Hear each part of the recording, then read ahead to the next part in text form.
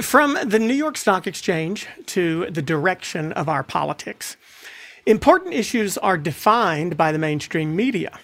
And more than ever, it's important to find out the real deal and to look at the issues that are defining our politics for generations to come, from whatever source has the information that we need.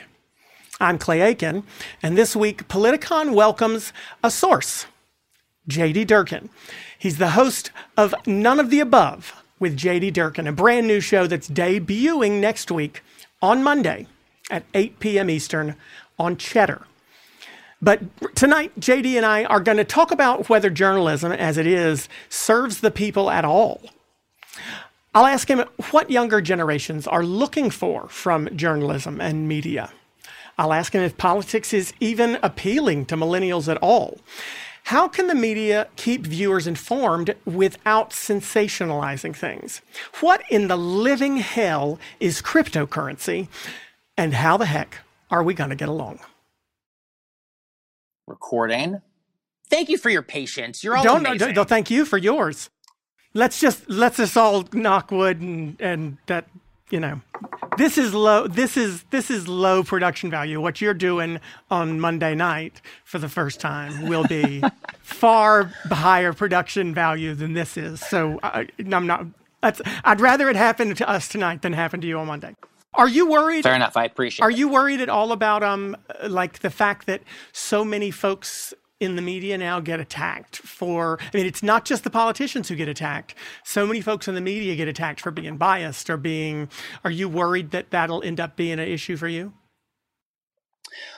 I'm not. I have been covering Washington for over 4 years here. I covered both all the ups and downs of the Trump administration and the campaign trail, and I've worked alongside a lot of great veteran journalists in the game who have come under attack the last few years for what that is. But you know, I think I've learned a lot. I think that's been one of the best gifts, Clay, of being a member of the Capitol Hill Press Corps, is being able to learn from the veterans who have been here for a really long time. And I've learned that you got to have a thick skin. You stand by your reporting.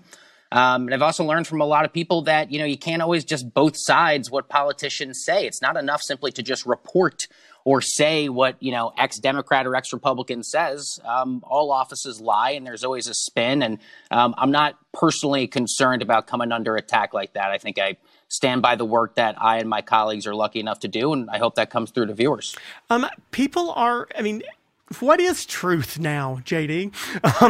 It's a stupid question to ask. It sounds like a stupid question, but it really is. It's difficult to convince people of what the truth is. I mean, I understand that grass is green and the sky is blue, but we're in a world now where people will argue with you about the sky being blue thing, right? Mm-hmm. And I feel like that is a lot of people would argue that is a result of so many different media outlets posing as news outlets, but really being more about, I won't say just opinion, because it's not just opinion. It's commentary. It's hell. Some of it feels like satire. But how does another news show help? How does it help this point that you're talking about here? I mean, listen, I got to stand by and have confidence for the work that I've done as a journalist. I always think that the job of a reporter or a journalist is the closest verifiable version of the truth. And what I'm really hoping to come through for this show is an acknowledgement that I will not be afraid in prime time to say where, for instance, I think Democrats are on the right side of history, or where I think the GOP may just have better ideas about how to make progress on things. I think in terms of a lot of these, you know, big social liberal issues, there's no doubt I'm personally left of center. But at the same time, Clay, I come from a big conservative pro-Trump family, and I know what that's like to have conversations with people you personally love who may believe parts of, quite frankly, what we call the big lie. And I think part of the work I've gotten to do as a reporter I'm most proud of is travel the country and go to Americans where they are in teeny tiny rural American towns, and recognize that they're not bad people. The same that I would never want them to think that people who live in big cities are bad people. I think at the end of the day, we all are trying to accomplish the same sets of things, even if we believe there's different ways to get there. And I think by going about it in a non-judgmental, appreciative way, I found people are willing to engage in good faith, regardless of which of the two parties you happen to align with. So I think that's a bit of my approach. Cheddar really has done a great job of like kind of targeting a young audience and getting a millennial audience and maybe even a Gen Z audience. You can tell me the data to pay attention to news. Why is it so difficult to get them interested in news? Why are they? I mean, even the cable news outlets that are left of center still have a very old demographic watching them.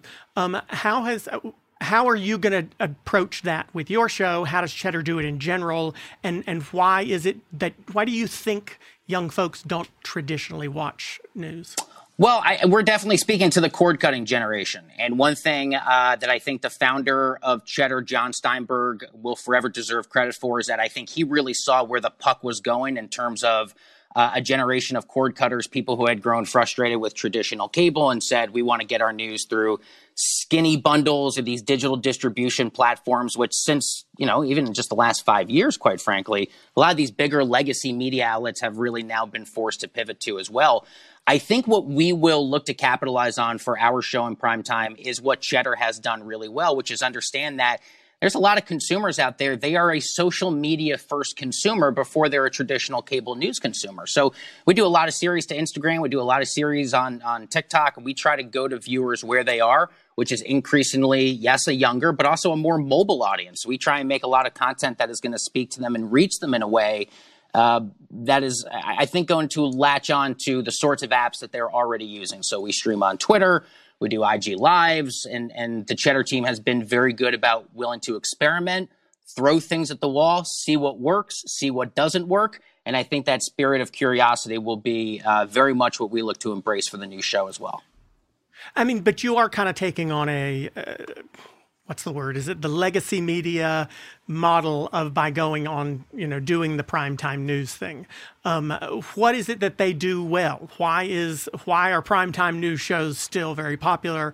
And obviously there's one that, you guys have made the decision to do that at Cheddar, to move into primetime, to start an evening show.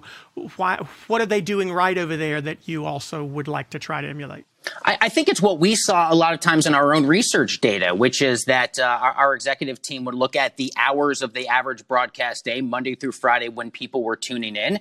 We've always broadcasted more or less along the hours of the major market indexes. Hey, from day one, Cheddar has proudly broadcasted on the floor of the New York Stock Exchange. That's one of our absolute best partners that we've had from day one. And so I think what we kind of looked at as the team looked at the data was to say that, even in a pandemic, there was really an increase, an uptick in interest for after hours viewing. And so we start to put different shows.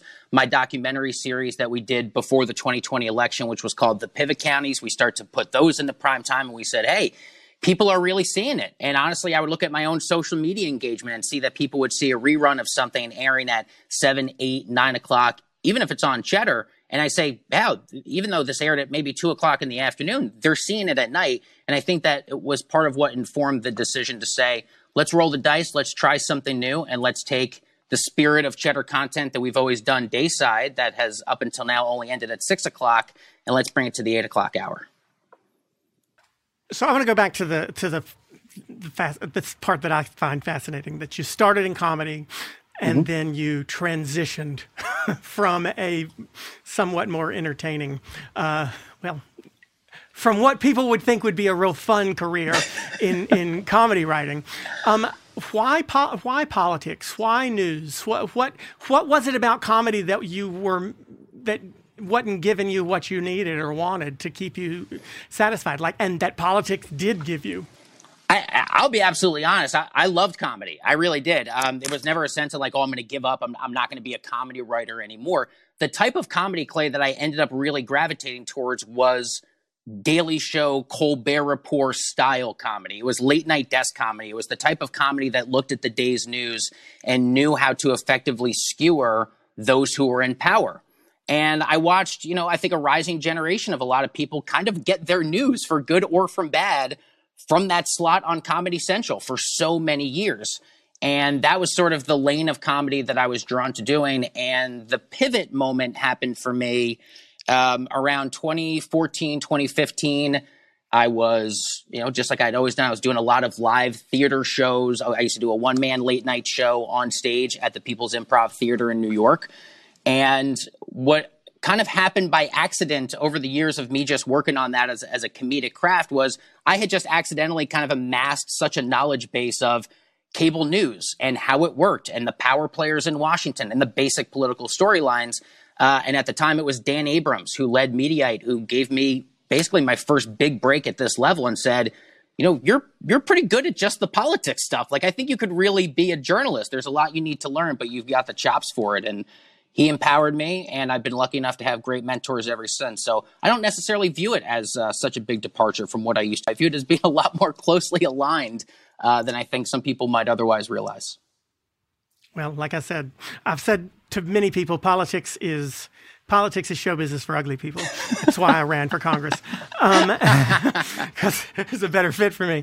I think you mentioned The Daily Show and the fact that you're right. I think in 2008 or 5 or 6 or whenever that Jon Stewart heyday, something like 50-60%. I'm making numbers up, so don't use these as a fact check. But a huge percentage of young people between the ages of 18 and 24 got their news from The Daily Show. You're absolutely right. I mean, there is in existence actual research that tells where are those people getting their news now? Where's that age group getting their news today? If The Daily Show is not pulling the same sort of numbers that it used to. My knee-jerk reaction tells me, in part, TikTok. And I really don't think that that's a stretch. I think the amount of time that younger consumers are spending on TikTok is astronomical. And there's some really, really brilliant, I think, journalists and reporters in the space who are leveraging the TikTok platform specifically to try and get information out. I think a lot of social media platforms are a destination for fun. They're a destination for entertainment.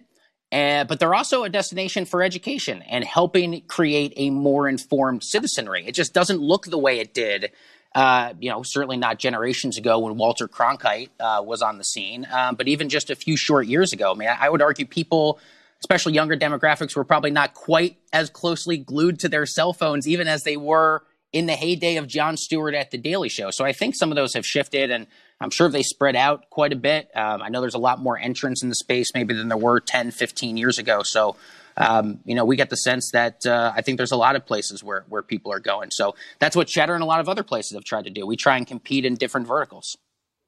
But isn't it also it's an opportunity for entertainment. These places, social media, are, yes, for some education too, but isn't it also a breeding ground for misinformation also? I mean, you cannot clearly tell the story of the Israeli-Palestinian conflict in 240 characters on Twitter or in a 1 minute or 45-second TikTok video. So, I mean, how much, for all the good that it does, how much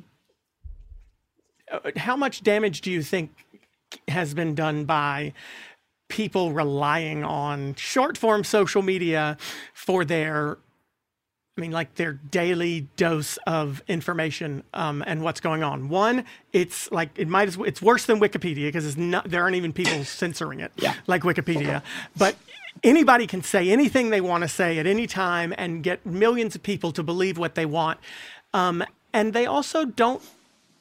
They also, even if they are telling the truth, they cannot do it in a way that's necessarily thoughtful or deliberate, right? So how much has social media hurt us also? I think it's absolutely a double-edged sword. There's no doubt, especially for a company, and I know it tends to be the big boogeyman, but I think it's a good example of a company like Facebook that trades publicly as part of the shareholder economy, needs to bring in revenue, and therefore is driven by the advertising-focused bottom line. Of course, it's in the financial best interest, and they'll spin it as their fiduciary responsibility to shareholders to create as much content, to have advertising dollars come in. And so Facebook, I don't think is inherently incentivized, which owns Instagram. I think is a similar position to a lot of these other companies.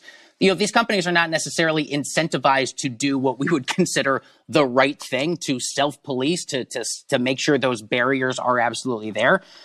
I think there is a component of personal responsibility on the viewer. One thing that we've said, I think a lot of people have said before, is, balance your sources of news, where you're getting your news, and kind of what that angle of conversation looks like. And my years of Washington have taught me that oftentimes the truth is somewhere in the middle, especially on the most divisive issues of the day where it's very loud, especially. And that has always been at least what I've tried to encourage viewers to do.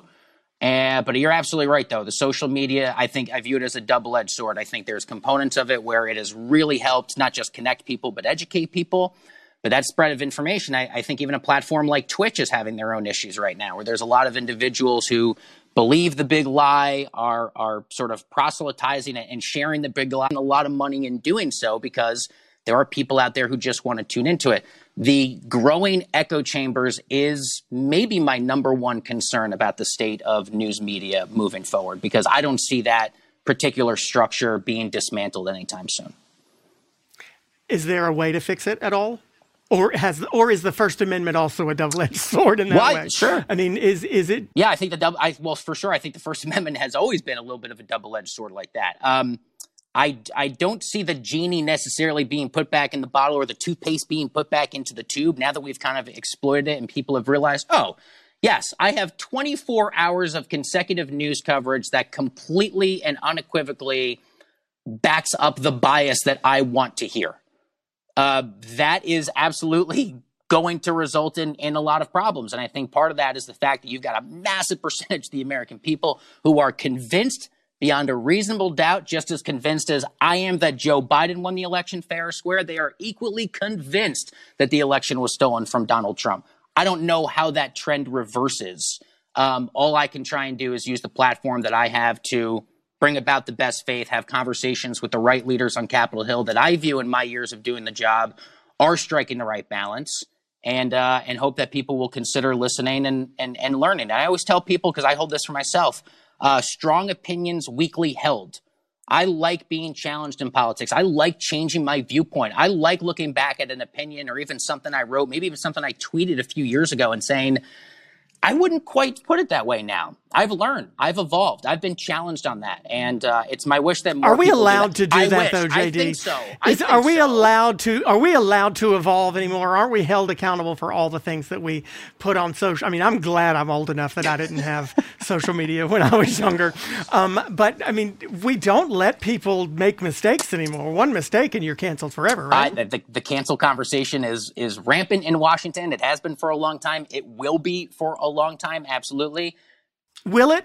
You think it's not? You don't think it's a phase? You think it's going to continue? I do think it'll continue. I think there have been a few instances where maybe there's been this broader sort of, okay, have we kind of jumped the shark a little bit on? Have we gone too far? Do we kind of need to ease the sense?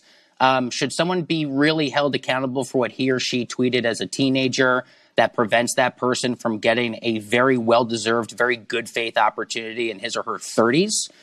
That might be going too far. I guess it's all relative and depends on the context specifically. But I think that's the sort of thing I'm sensing people start to pull back from. But I don't necessarily see that ending anytime too clearly in the near future.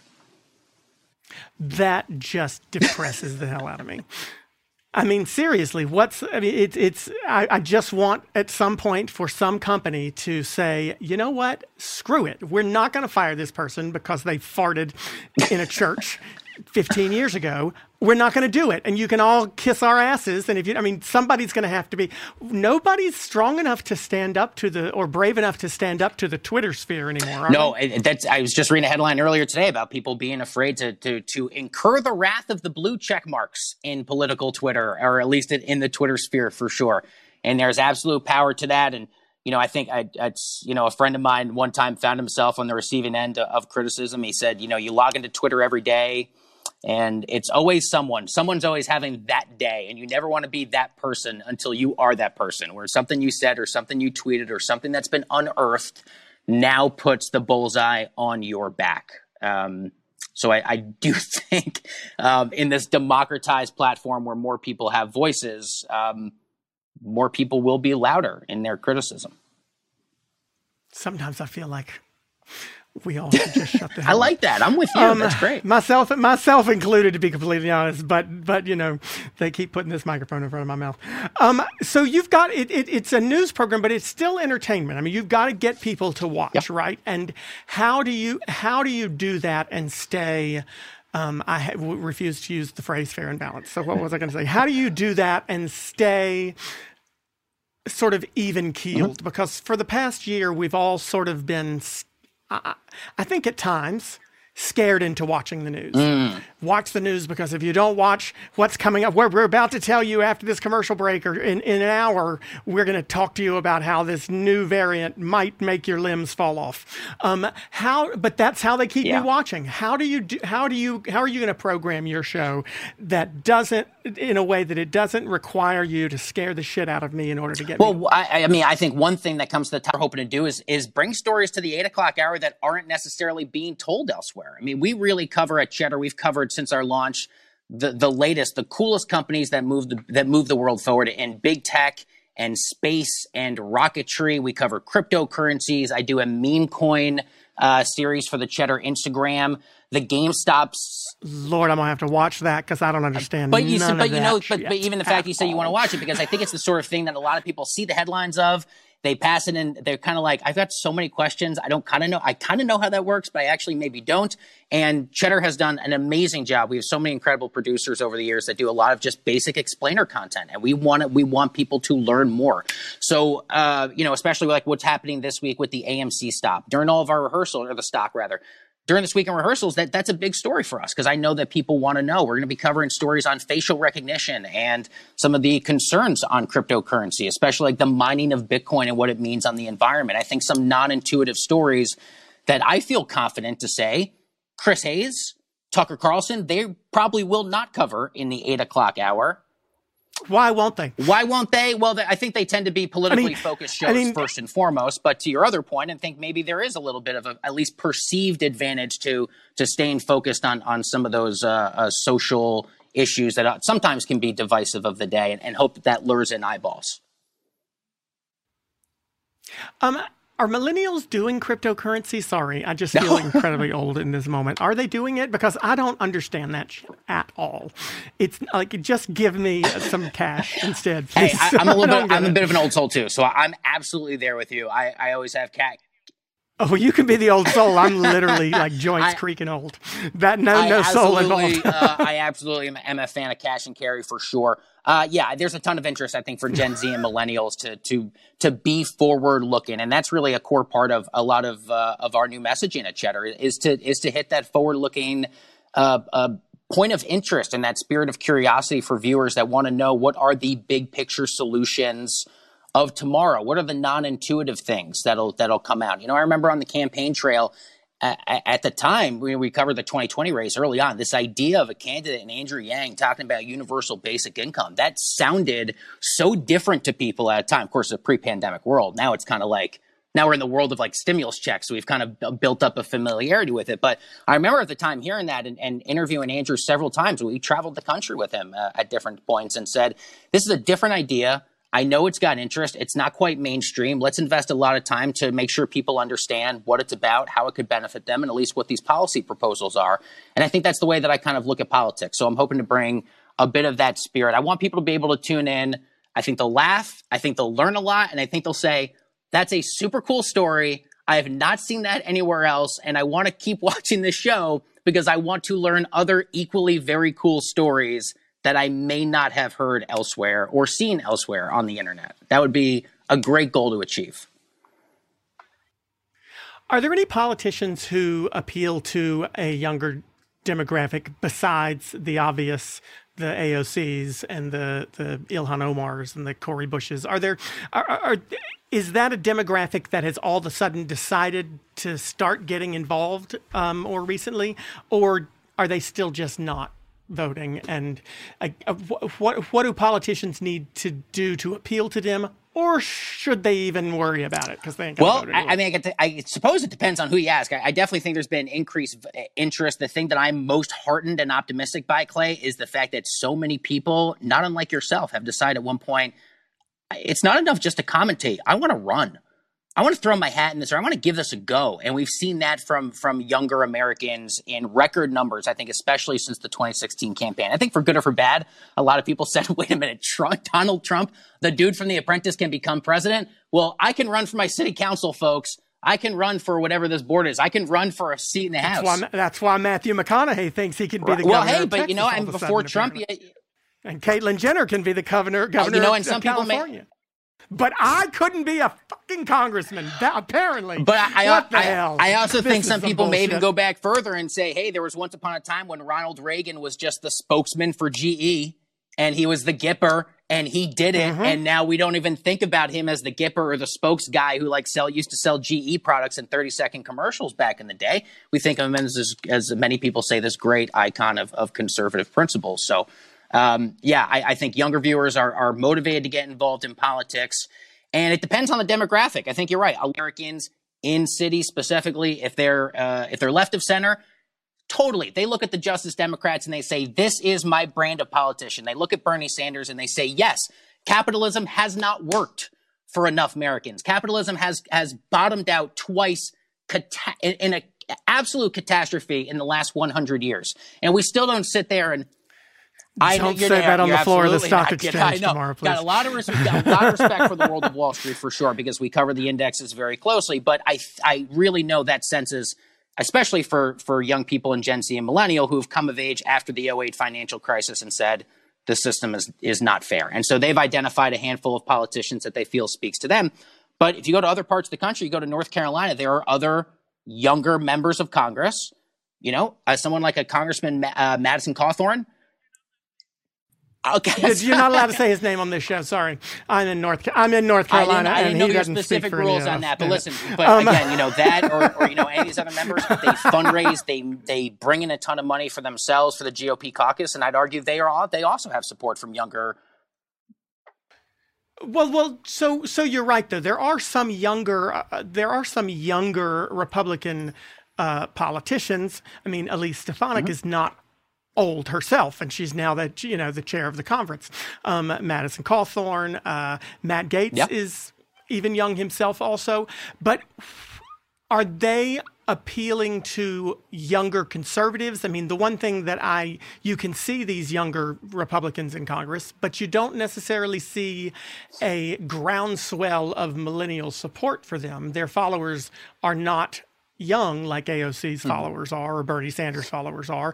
Are there people in the Republican Party who are successfully speaking to younger voters? I think so. And I think maybe if they're not even members of Congress, you got a lot of these kind of outside conservative influencers. I'd probably argue off the top of my head, conservatives may have some of these sorts of figures, you know, the people who do know how to leverage those primetime slots in Fox. I'm thinking of,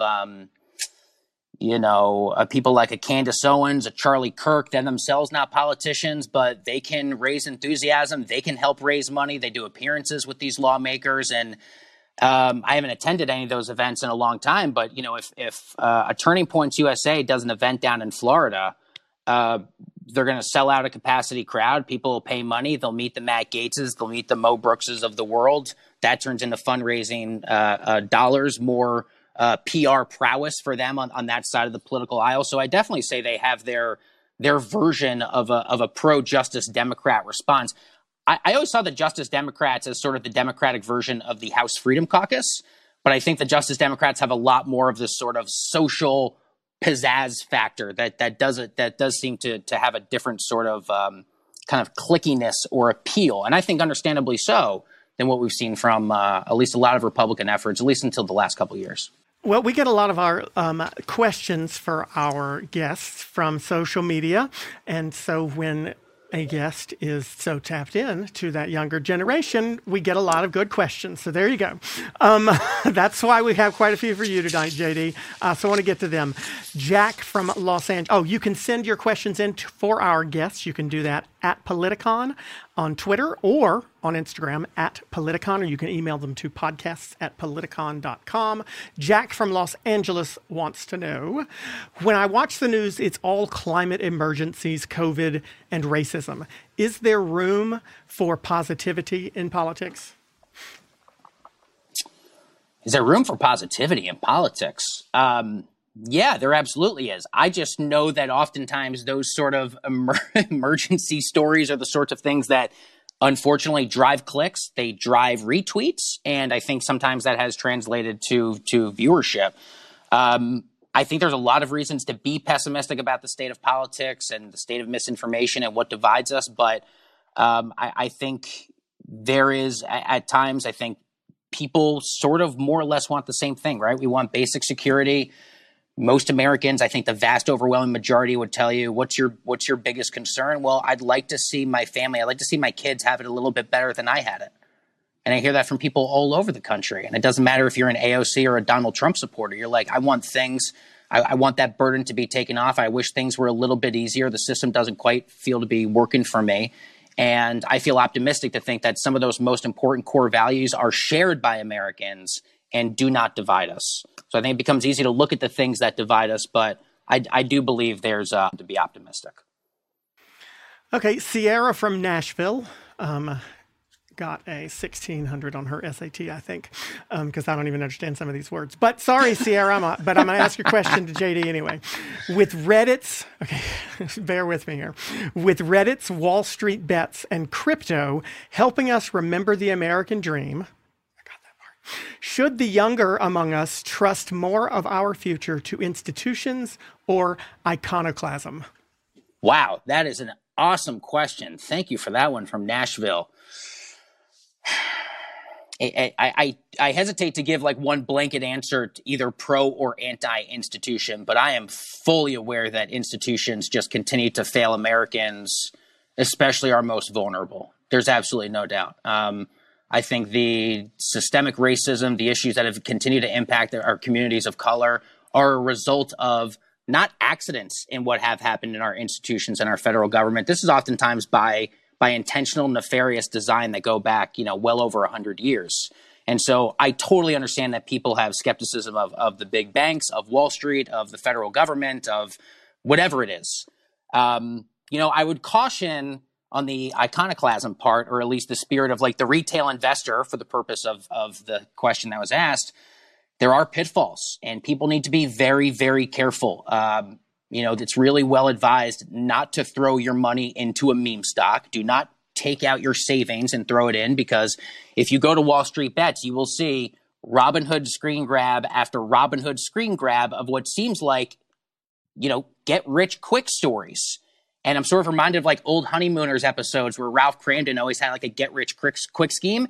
And I think if Jackie Gleason were alive today, he would do an episode where he's like, I got it, honey. I got the big plan. We're going literally to the moon. He used to say to the moon. He's like, we're going to the moon. I got this meme stock. It's a can't miss. Like, we're guaranteed to win. That to me is kind of the spirit of what's happening with the meme coin and crypto space today. So I say be understandably critical of the institutions, but be careful who else you trust.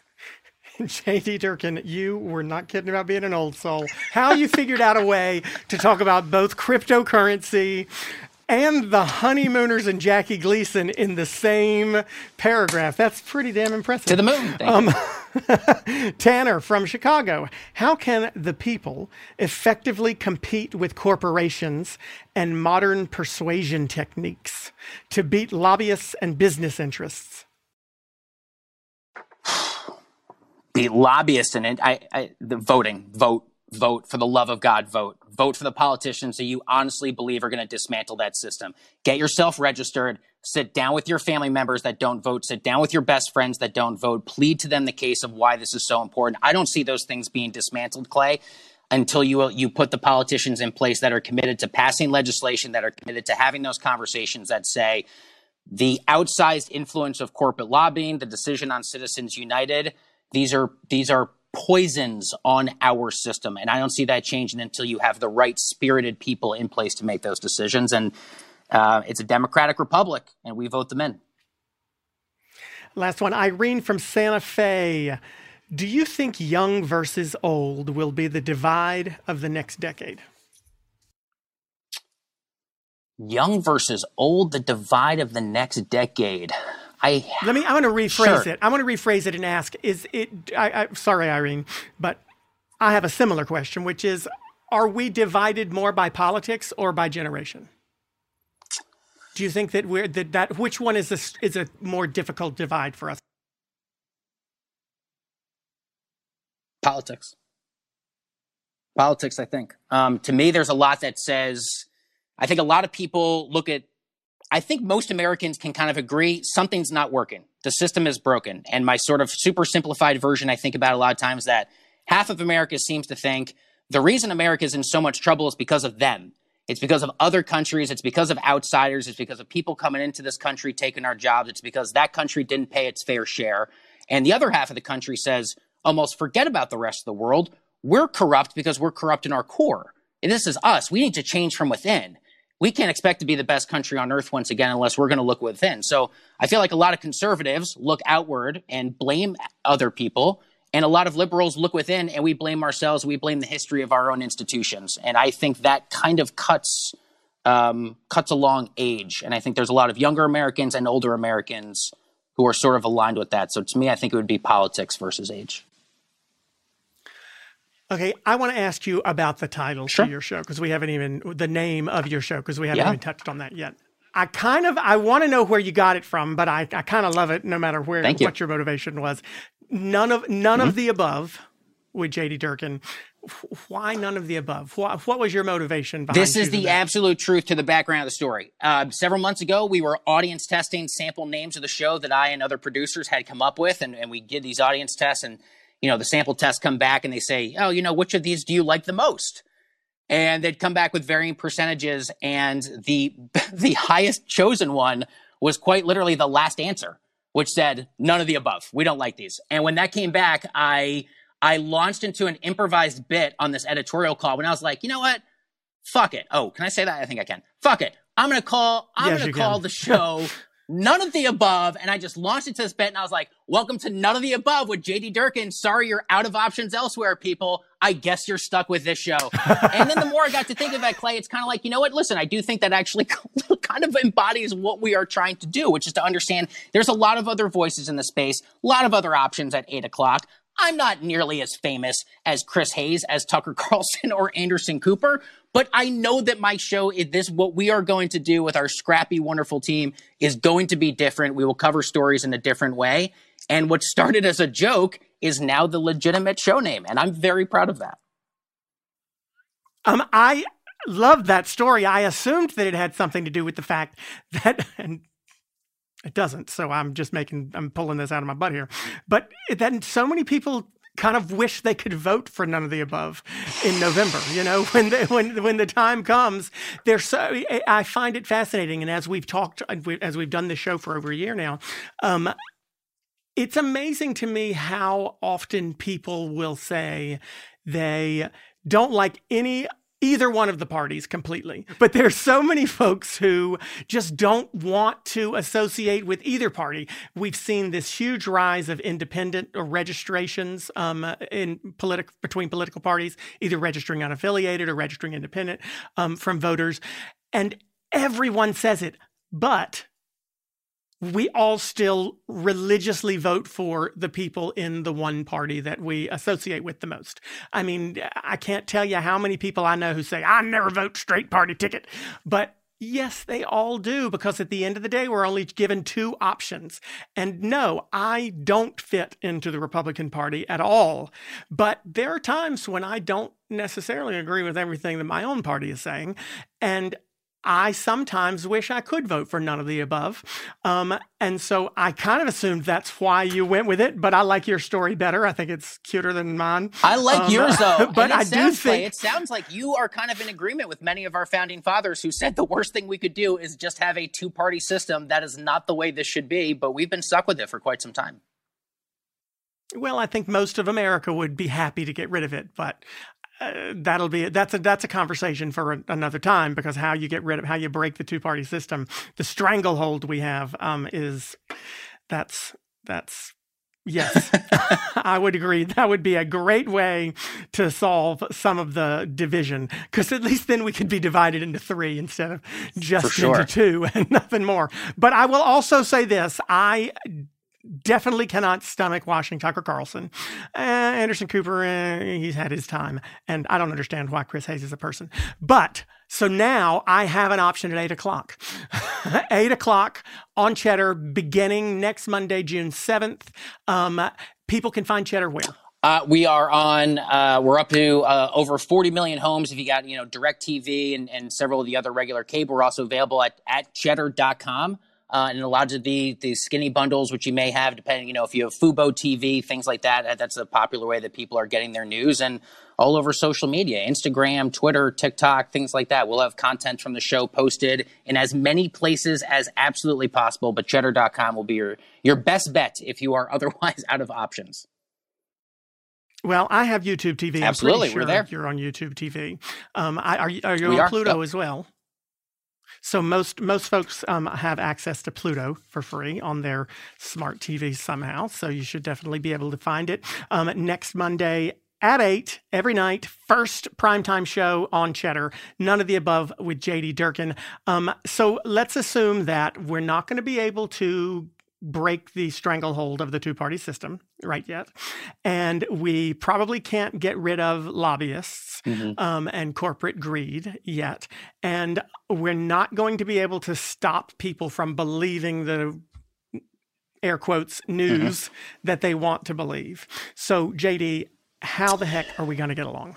When all else fails, I think every national news headline can be viewed a little bit better if we just incorporate empathy. If we just remember that there's someone holding the short end, the short straw, someone's left out, someone's really being hurt. And if we could all just stop for a second and not make this about, who's winning, who's fighting, who gets to just remember who is most vulnerable among us. And if we really just shed the partisan labels, we shed the aggressive politics talk, and we're willing to just remember we're all human beings. We share this pale blue dot, as Carl Sagan called it. This is the only home we've ever known. This is all we have. All we can do is take care of one another and try and be good to one another and be fucking kind to one another with what little bit of time we have. That is my hope for how we all can get along, whether you are someone with an R next to your name, a D next to your name, or none of the above.